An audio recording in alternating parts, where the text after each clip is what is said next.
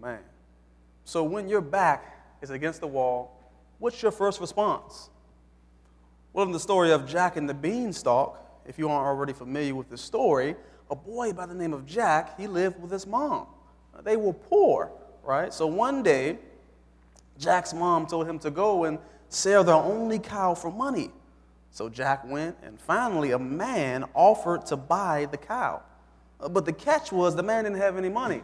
So the man offered Jack 5 magical beans. And Jack did what any teenage boy who watches too many cartoons would do, right? He took the 5 magical beans. His mom was upset, and I don't blame her. So Jack threw the beans outside. He went to bed, and he woke up one day, and he saw the beanstalk had grew out the ground, and it was a giant beanstalk. And it just grew overnight. So Jack, he climbed the beanstalk to find out there was a giant who wanted to eat him alive. And to make a long story short, Jack climbed up and down the beanstalk 3 different times, and every time he saw the giant, he ran and hid until the giant fell asleep. And each time the giant fell asleep, Jack took something magical back home. Now, the last thing Jack took was a magical harp. Well, this particular magical harp, it actually spoke. So it cried, "Master, help," when Jack tried to steal it. And so this woke the giant up, and the giant chased Jack down the beanstalk. And Jack, with his quick thinking, he grabbed the axe and he chopped the beanstalk down, and the giant died. In this story, Jack faced 2 trials. One, him and his mom were poor. So Jack's answer for that was to steal from the giant. And the second trial was the giant. And Jack's response to the giant was to run and hide until the giant went to sleep. That's how Jack handled trials. Well, my question to you today is, how do you handle trials? As Christians, our response to trials will be different than those who aren't. Our response to trials should be prayer. Amen? Amen. Today, we will look to a servant's prayer. We'll be in the first chapter of Nehemiah. If you look at all the books in the Old Testament, all 39 books, you can divide them and place them into 5 different categories.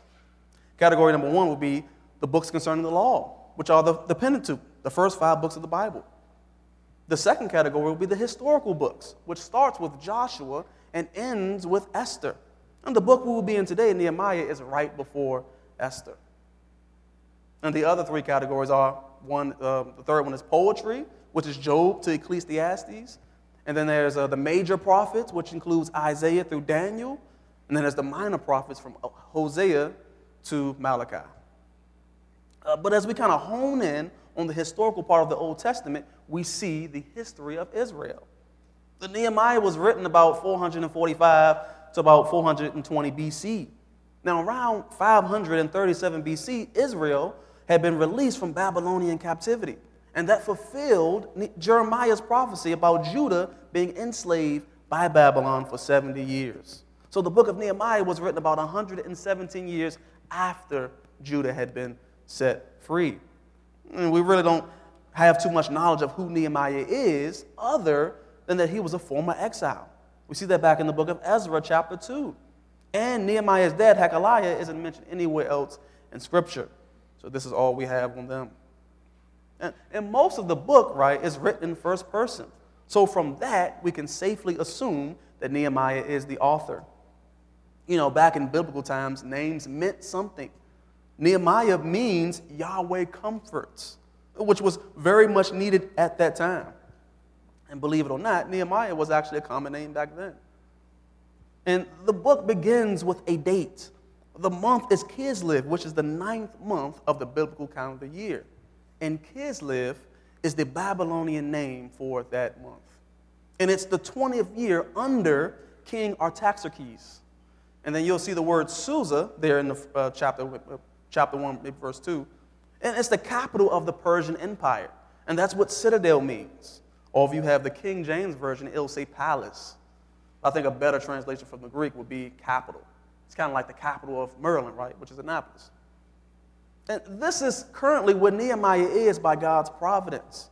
And while being there, he receives bad news. He finds out that some of the Jews who had escaped captivity are in Jerusalem, but they are in great distress. while the walls are broken down, the gates have been burnt down as well. So it's in the same condition that Nebuchadnezzar left it when they took God's people captive. They were in great distress, or you could say they were suffering. Not only was Jerusalem in terrible condition, right, but they were in an emotionally and mentally bad condition as well. They had been in captivity for 70 years. And when they are finally released, they return to a city without any leaders who would take the initiative to rebuild the city, right? And then finally, Ezra, he leads them to start this process. And we read about it in Ezra chapter 4, verse 12. It reads, "Let it be known to the king that the Jews who came up from you have come to us at Jerusalem and are rebuilding this rebellious and evil city and are finishing its walls and repairing the foundations." They started, right, but they haven't finished. So Hanani, who was in captivity with Nehemiah and who was most likely Nehemiah's brother, he cared so much about Jerusalem that instead of moping around and feeling hopeless, he most likely prayed to God and remembered that he had a friend who was in a great position to be of help, a brother that cared about Jerusalem just as much as he did. And now that brings us to Nehemiah chapter 1, verses 4 through 11. I'll read the entire chapter, but I'll give you guys a moment to get there.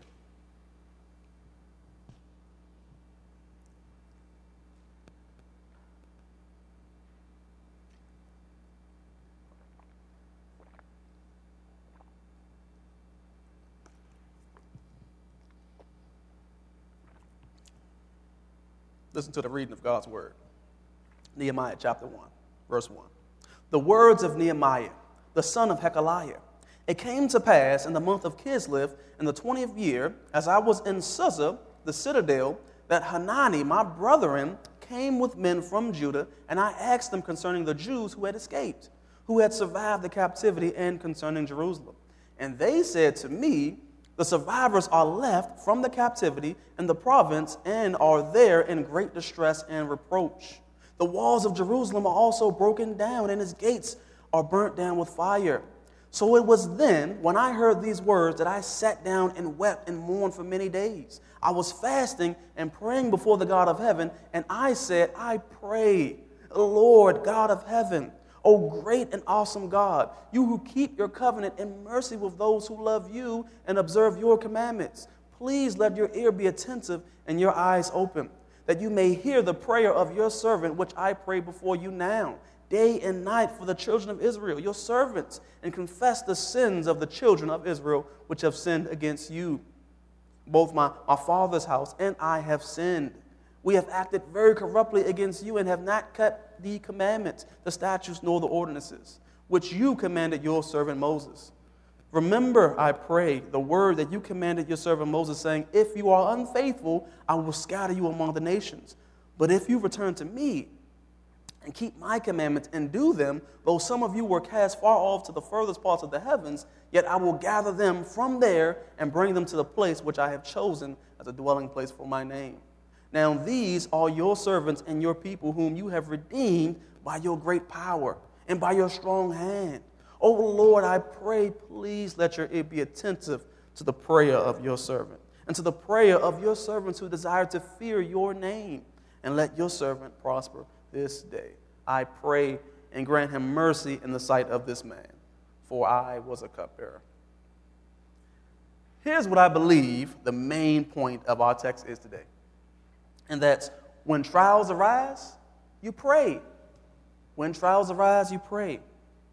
So when trials arise, what's your first response? When you receive bad news, what's the first thing that you normally do? Are you tempted to try to solve the issue without seeking help from God? Do you think that sometimes you don't need God? Saints, whenever we attempt to solve a problem without prayer, we are in a sense pointing a finger at God and telling him, I don't need you. And that's called pride. Saints, God hates pride. Listen to what Scripture says about pride. Proverbs 11, verse 2. When pride comes, then comes shame, but with the humble is wisdom. Saints, whenever we say with our actions that we got this, right, and we don't need God's help, then pride comes. And then comes shame. but praying to God, knowing that only He can change your circumstances, that shows humility. And what we gather from Proverbs 11:2, those who are humble are wise. Proverbs 16:5, everyone proud in heart is an abomination to the Lord, and though they join forces, none will go unpunished. So far, we've read that when trials arise, right, and we don't turn to God first, that's pride. And then comes shame. And then just from Proverbs 16:5, it takes it even a step further. Every prideful heart is an abomination to the Lord. A synonym for abomination could be hatred. It means God hates pride. It's abomination to Him. And a lot of us Christians we're quick to call homosexuality an abomination. And we aren't wrong, because it is. It is a sin, and if you are involved in it, you must repent or you will not inherit the kingdom of God. But you see, homosexuality isn't the only abomination to God. A prideful heart is also an abomination to God. Saints, we can't be one-sided about what Scripture calls out. We must call it all out, even if it convicts you. So if you are one who, when trials arise, you try to solve the problem on your own, recognize first that's the start of a prideful heart.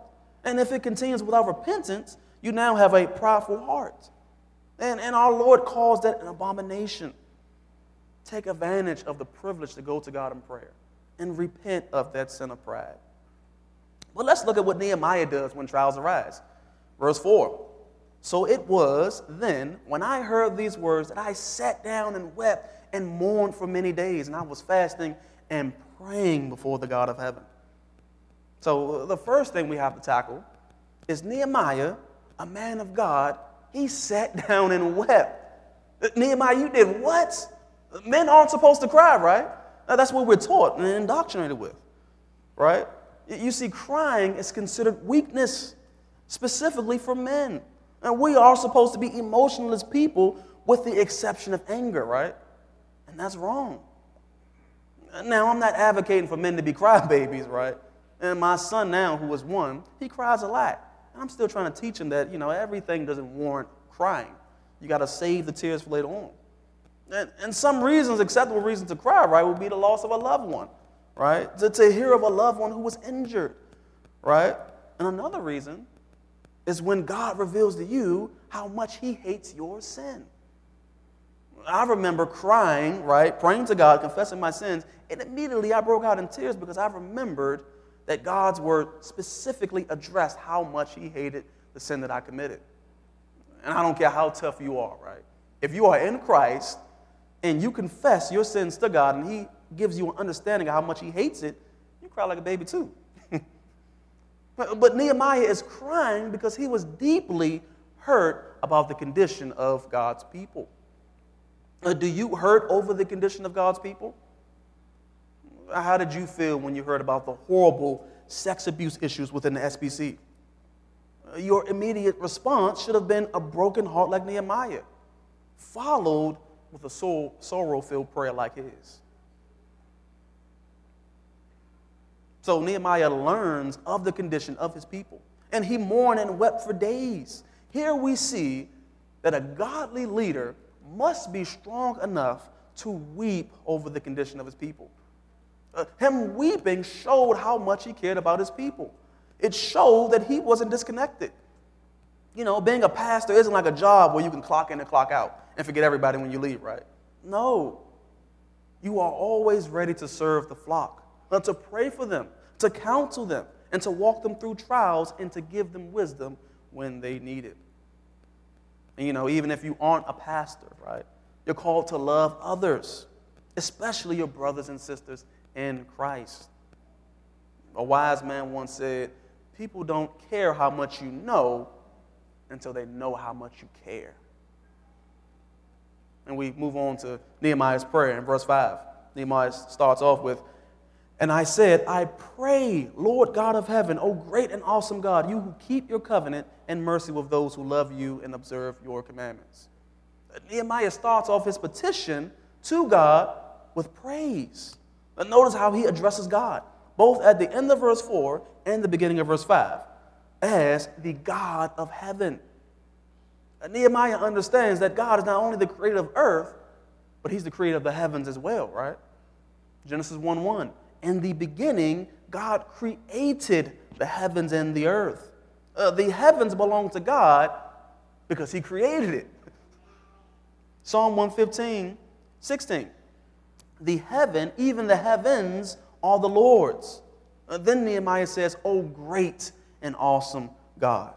He's quoting back from Deuteronomy chapter 7, verse 21, where Moses addresses God as the great and awesome God.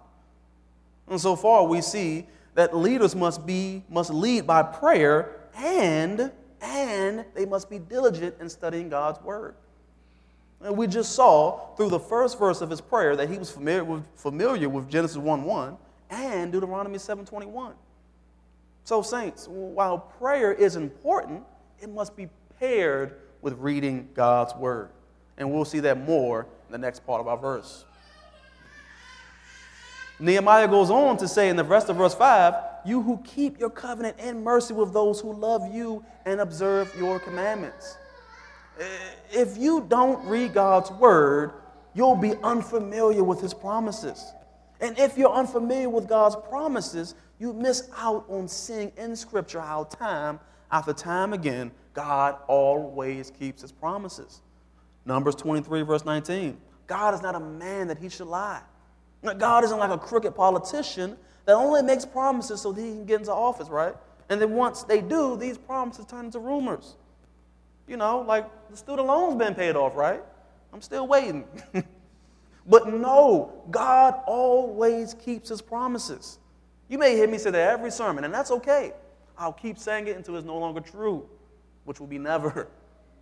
And our God is merciful to those who love him and to those who keep his commandments. Christians who love God, right? We aren't habitual liars. We shouldn't be sexual immoral. And we don't have prideful hearts, but we obey God's word. Verse 6, "Please let your ear be attentive and your eyes open, that you may hear the prayer of your servant, which I pray before you now, day and night, for the children of Israel, of your servants, and confess the sins of the children of Israel. We have sinned against you, both my father's house and I have sinned." You heard that first part? Please let your ear be attentive. As Nehemiah prays, keep in mind that his face is covered with tears. His heart is broken over the condition of God's people. And that led him to prayer. Folks, it's okay to go to the Lord with a face full of tears. Half of the Psalms are filled with cries to the Lord for help. Psalm 143, "Hear my prayer, O Lord." As Christians, that's all we want, right? We just want God to hear our cries for help. And thankfully, we know that God hears our cries for help. Psalm 18:6, "In my distress, I called upon the Lord, and I cried out to my God, and he heard my voice from his temple." Did you hear that? And he heard my voice. Saints, it's a privilege for God to hear our prayers. And that should bring us joy. His ears are always open for his children. But John 9:31 says that God does not hear sinners. And that's what you used to be before Christ. But now you are in Christ and you worship him, he hears you. Nehemiah goes on to say, your eyes open. Nehemiah acknowledges that God sees all that's happening. Right? He knows that God sees all that's happening, and he's still asking him to have mercy on his people. And he goes on to say, that you may hear your servant. This is one reason why I titled this sermon A Servant's Prayer. In our text alone, Nehemiah calls himself and his brothers and sisters servants of God 8 times in just 11 verses. That's what you are no matter what your status is.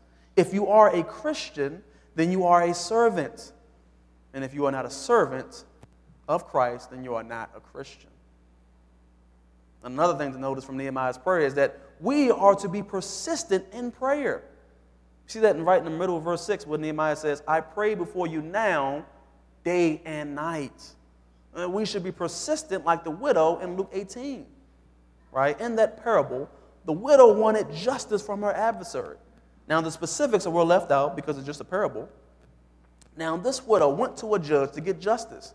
And we can assume that the judge said no. But that didn't stop this widow. She probably went to his courtroom every single day. And it got so bad in verse 4 and 5, the judge said, though I do not fear God nor regard man, yet because this widow troubles me, I will avenge her, lest by her continual coming she weary me.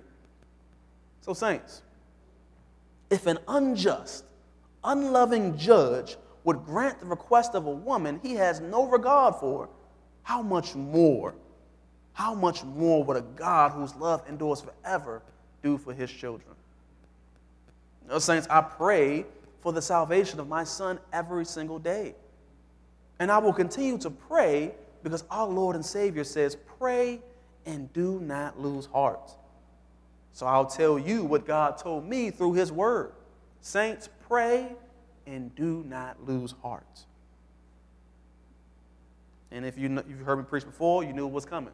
Look to your neighbor and say, pray and do not lose heart. Amen. Amen. Also, Nehemiah most likely spent 4 months praying to God over and over and over again before he saw any results. Another thing to remember is God is not on our time. In the rest of verse 6, we see an essential element to the Christian walk. And it's something that I believe a lot of people place very little emphasis on. And that's confession. Maybe, right, when you understood that Jesus died for your sins, and when he said, it is finished, you thought that you no longer needed to confess your sins, right? They're forgiven. But saints, there are a couple of things wrong with that. One, even though you are in Christ and you've been redeemed by Christ's blood, you and I, we still sin. And we are commanded to put our sin to death. Or you could say wage war with our sin. And one way you can wage war with your sin is by confessing your sins to God. And God commands us to confess our sins. James 5:16. Therefore, confess your sins to one another. 1 John 1:9. If we confess our sins, he is faithful and just and will forgive us of our sins and purify us from all unrighteousness. Confession should be a normal part of our prayer life. We aren't praying to God for forgiveness because we already have that in Christ, but we are confessing our sins because we want to wage war on them. And we ask the God of heaven to help us repent of our sins. Have you ever wondered why we have a prayer of confession during our services every Sunday morning? It's because we believe the corporate prayer of confession is absolutely necessary when the saints gather to worship the Lord.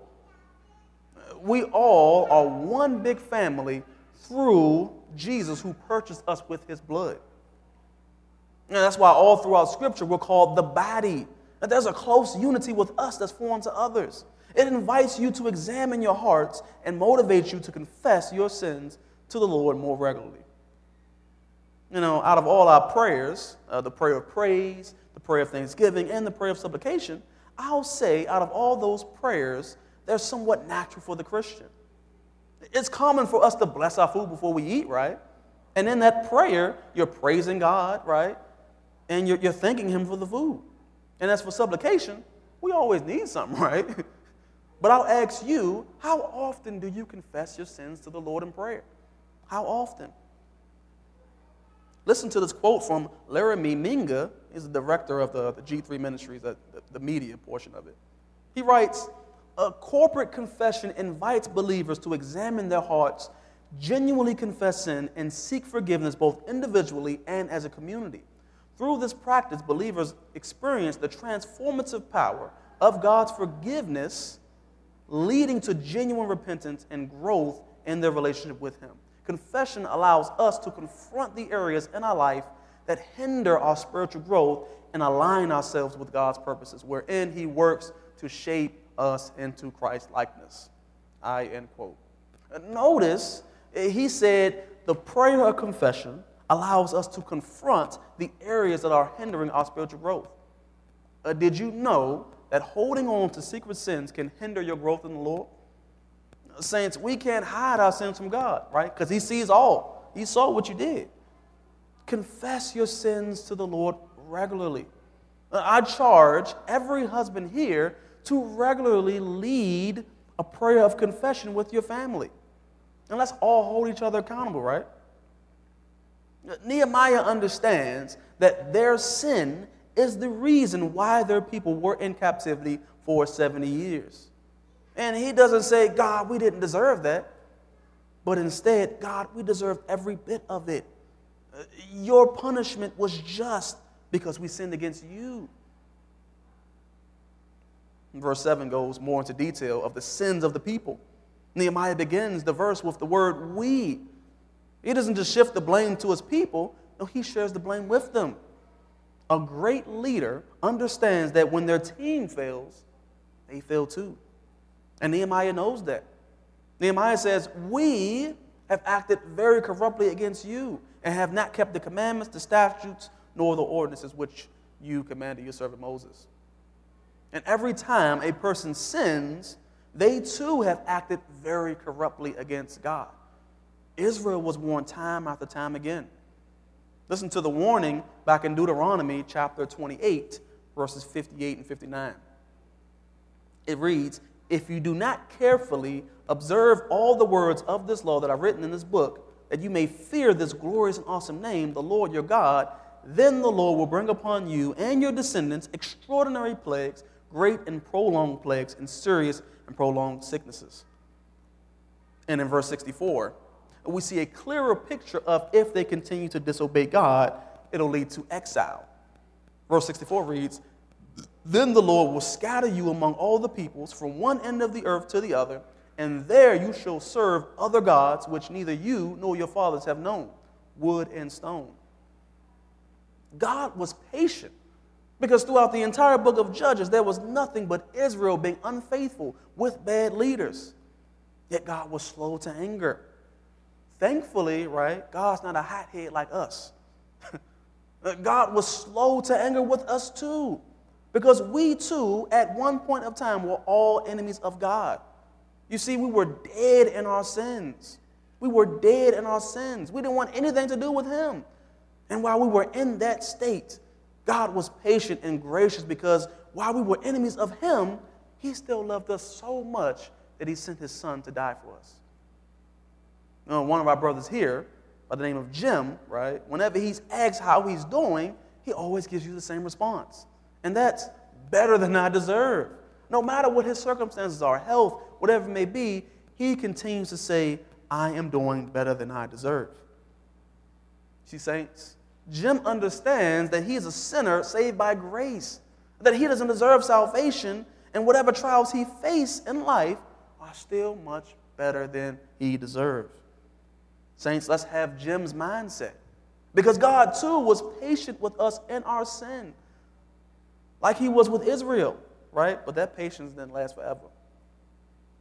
Nehemiah says they have not kept the commandments, the statutes, or the ordinances.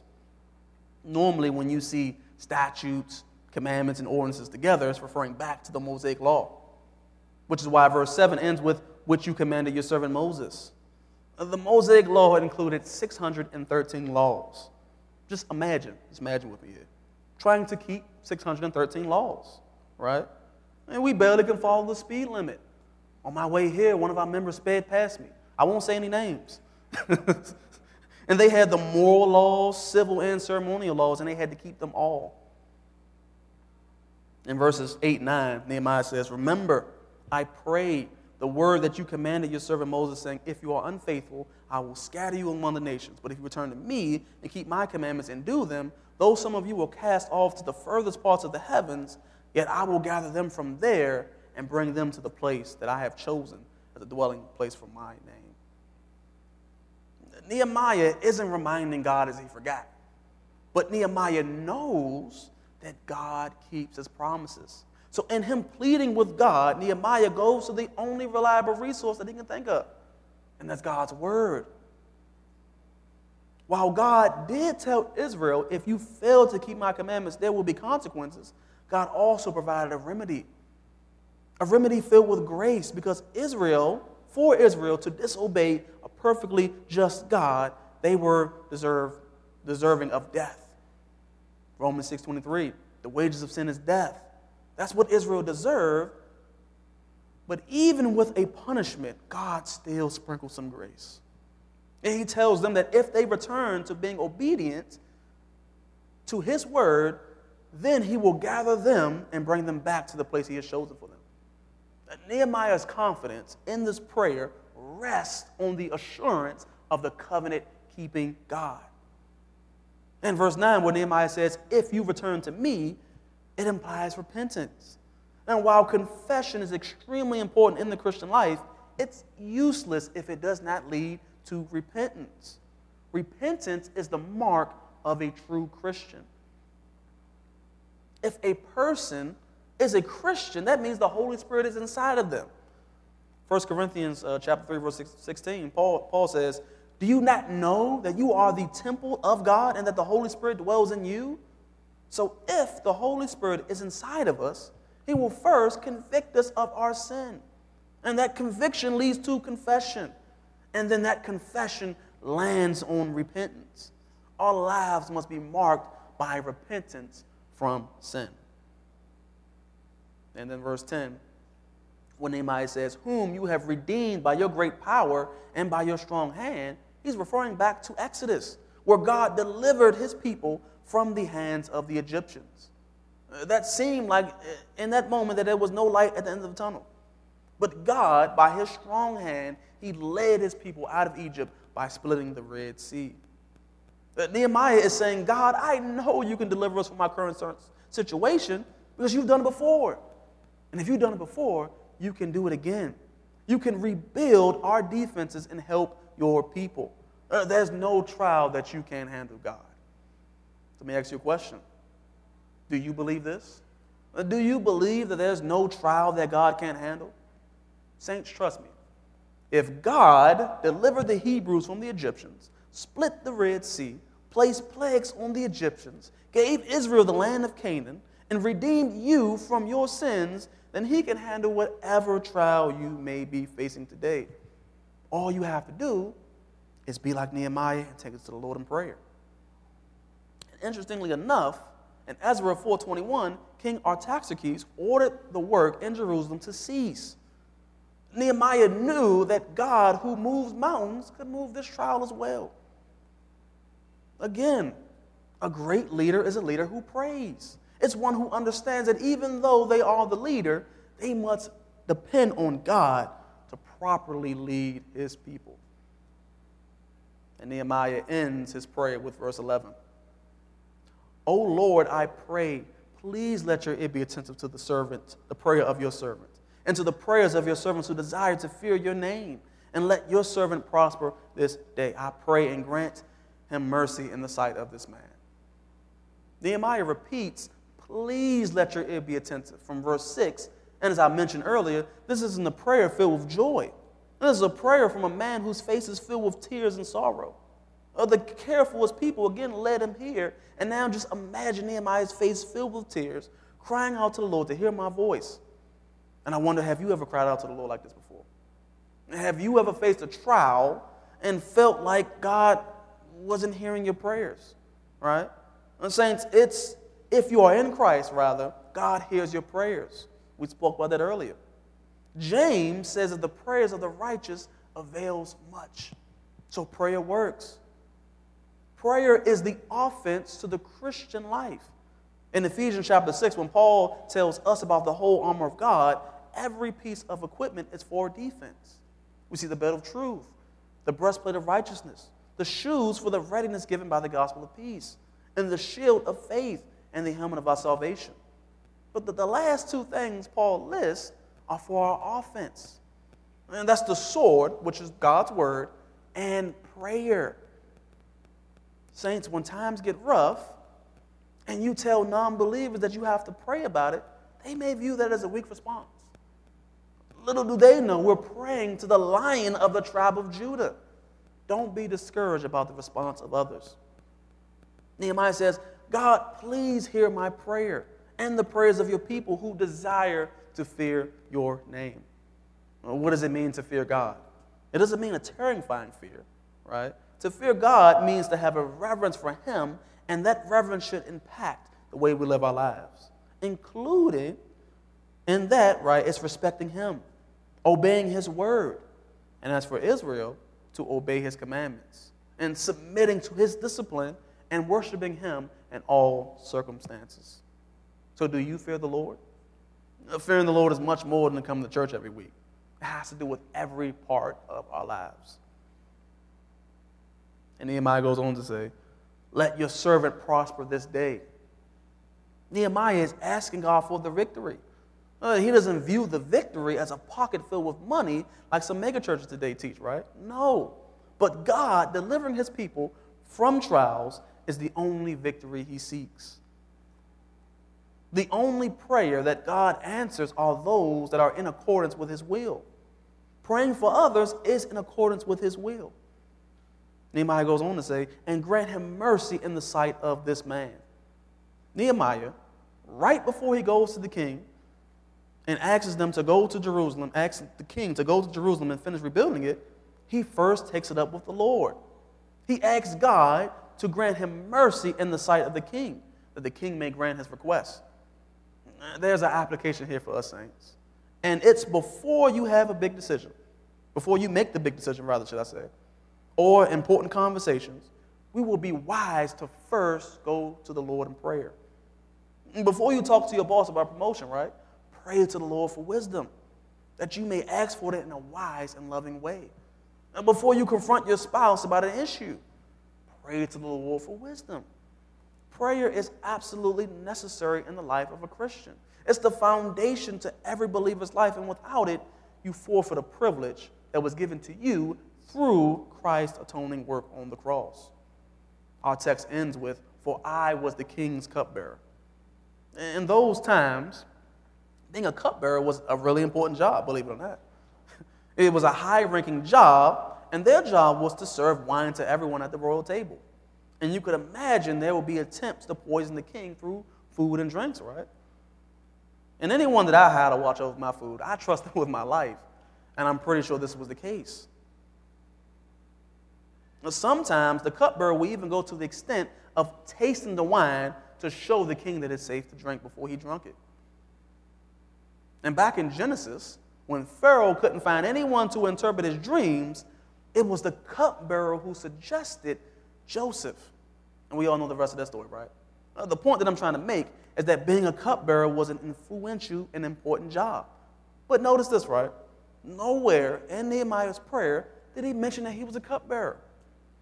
There's something for us to learn in that too. As I said earlier, when going to the Lord in prayer, we are servants. And you're not going to him as a CEO or a businessman or anything that we would call an important job today. But again, we approach God as servants. Nehemiah shows us the importance of, in all that you do it for the glory of the Lord. You may not have the most important job at your company, but if everyone knows that you're a Christian, trust me, they're watching you. And your conduct will speak to Christianity and will also be a determining factor of that promotion you've been looking for. And even though Nehemiah had a great and influential job, he cared more about God's people, right? He gave up his privileges to go help his people rebuild their city. And that showed what his priorities were. Nehemiah was a man who cared about his people. Let's go ahead and close. Today, we examine a servant's prayer. A man that believed that when trials arise, you pray. And the same is true for us today. Nehemiah's prayer is as relevant today as it was then. Prayer is the foundation to every believer's life. This prayer began with him praising God. Nehemiah's prayer involved tears, but that didn't stop him from praising the Lord. We also saw that confession of sin is essential to the Christian life. We must bring our sins to God in order to wage war with them. Nehemiah also, while praying, was reminded of God's faithfulness in the past, how he remembered God delivered the Hebrews from the Egyptians. And you too, when you pray, remember of God's faithfulness in the past. Knowing that God keeps his promises keeps us from doubting him. We also look at James 5:16, where James says, the prayers of the righteous man availeth much. Well, here is the evidence. Nehemiah is a righteous man. He goes to the Lord in prayer and pleads for mercy in the favor of the sight of the king. And this prayer was answered. Chapter 2, verse 6 reads, "So it pleased the king to send me." The prayer of this righteous man availed much. His prayer was answered.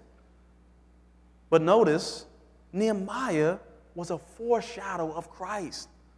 Nehemiah left his high-ranking job to go be with his people and rebuild Jerusalem. Christ, our Lord and Savior, he left the glory of heaven.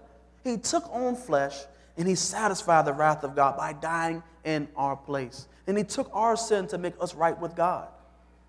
Nehemiah's prayer pointed a finger towards Christ. Saints, will you go to the Lord in prayer this week? Will you confess your sins? Let us go to the Lord in prayer.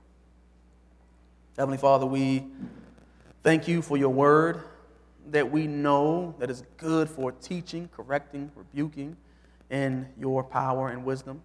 And just pray, Heavenly Father, that we wouldn't walk away from this sermon with prideful hearts. Oh, that, Heavenly Father, that we would take everything to you in prayer, knowing that you are the God who answers prayers. We pray this all in Jesus' name. Amen. Let's all stand.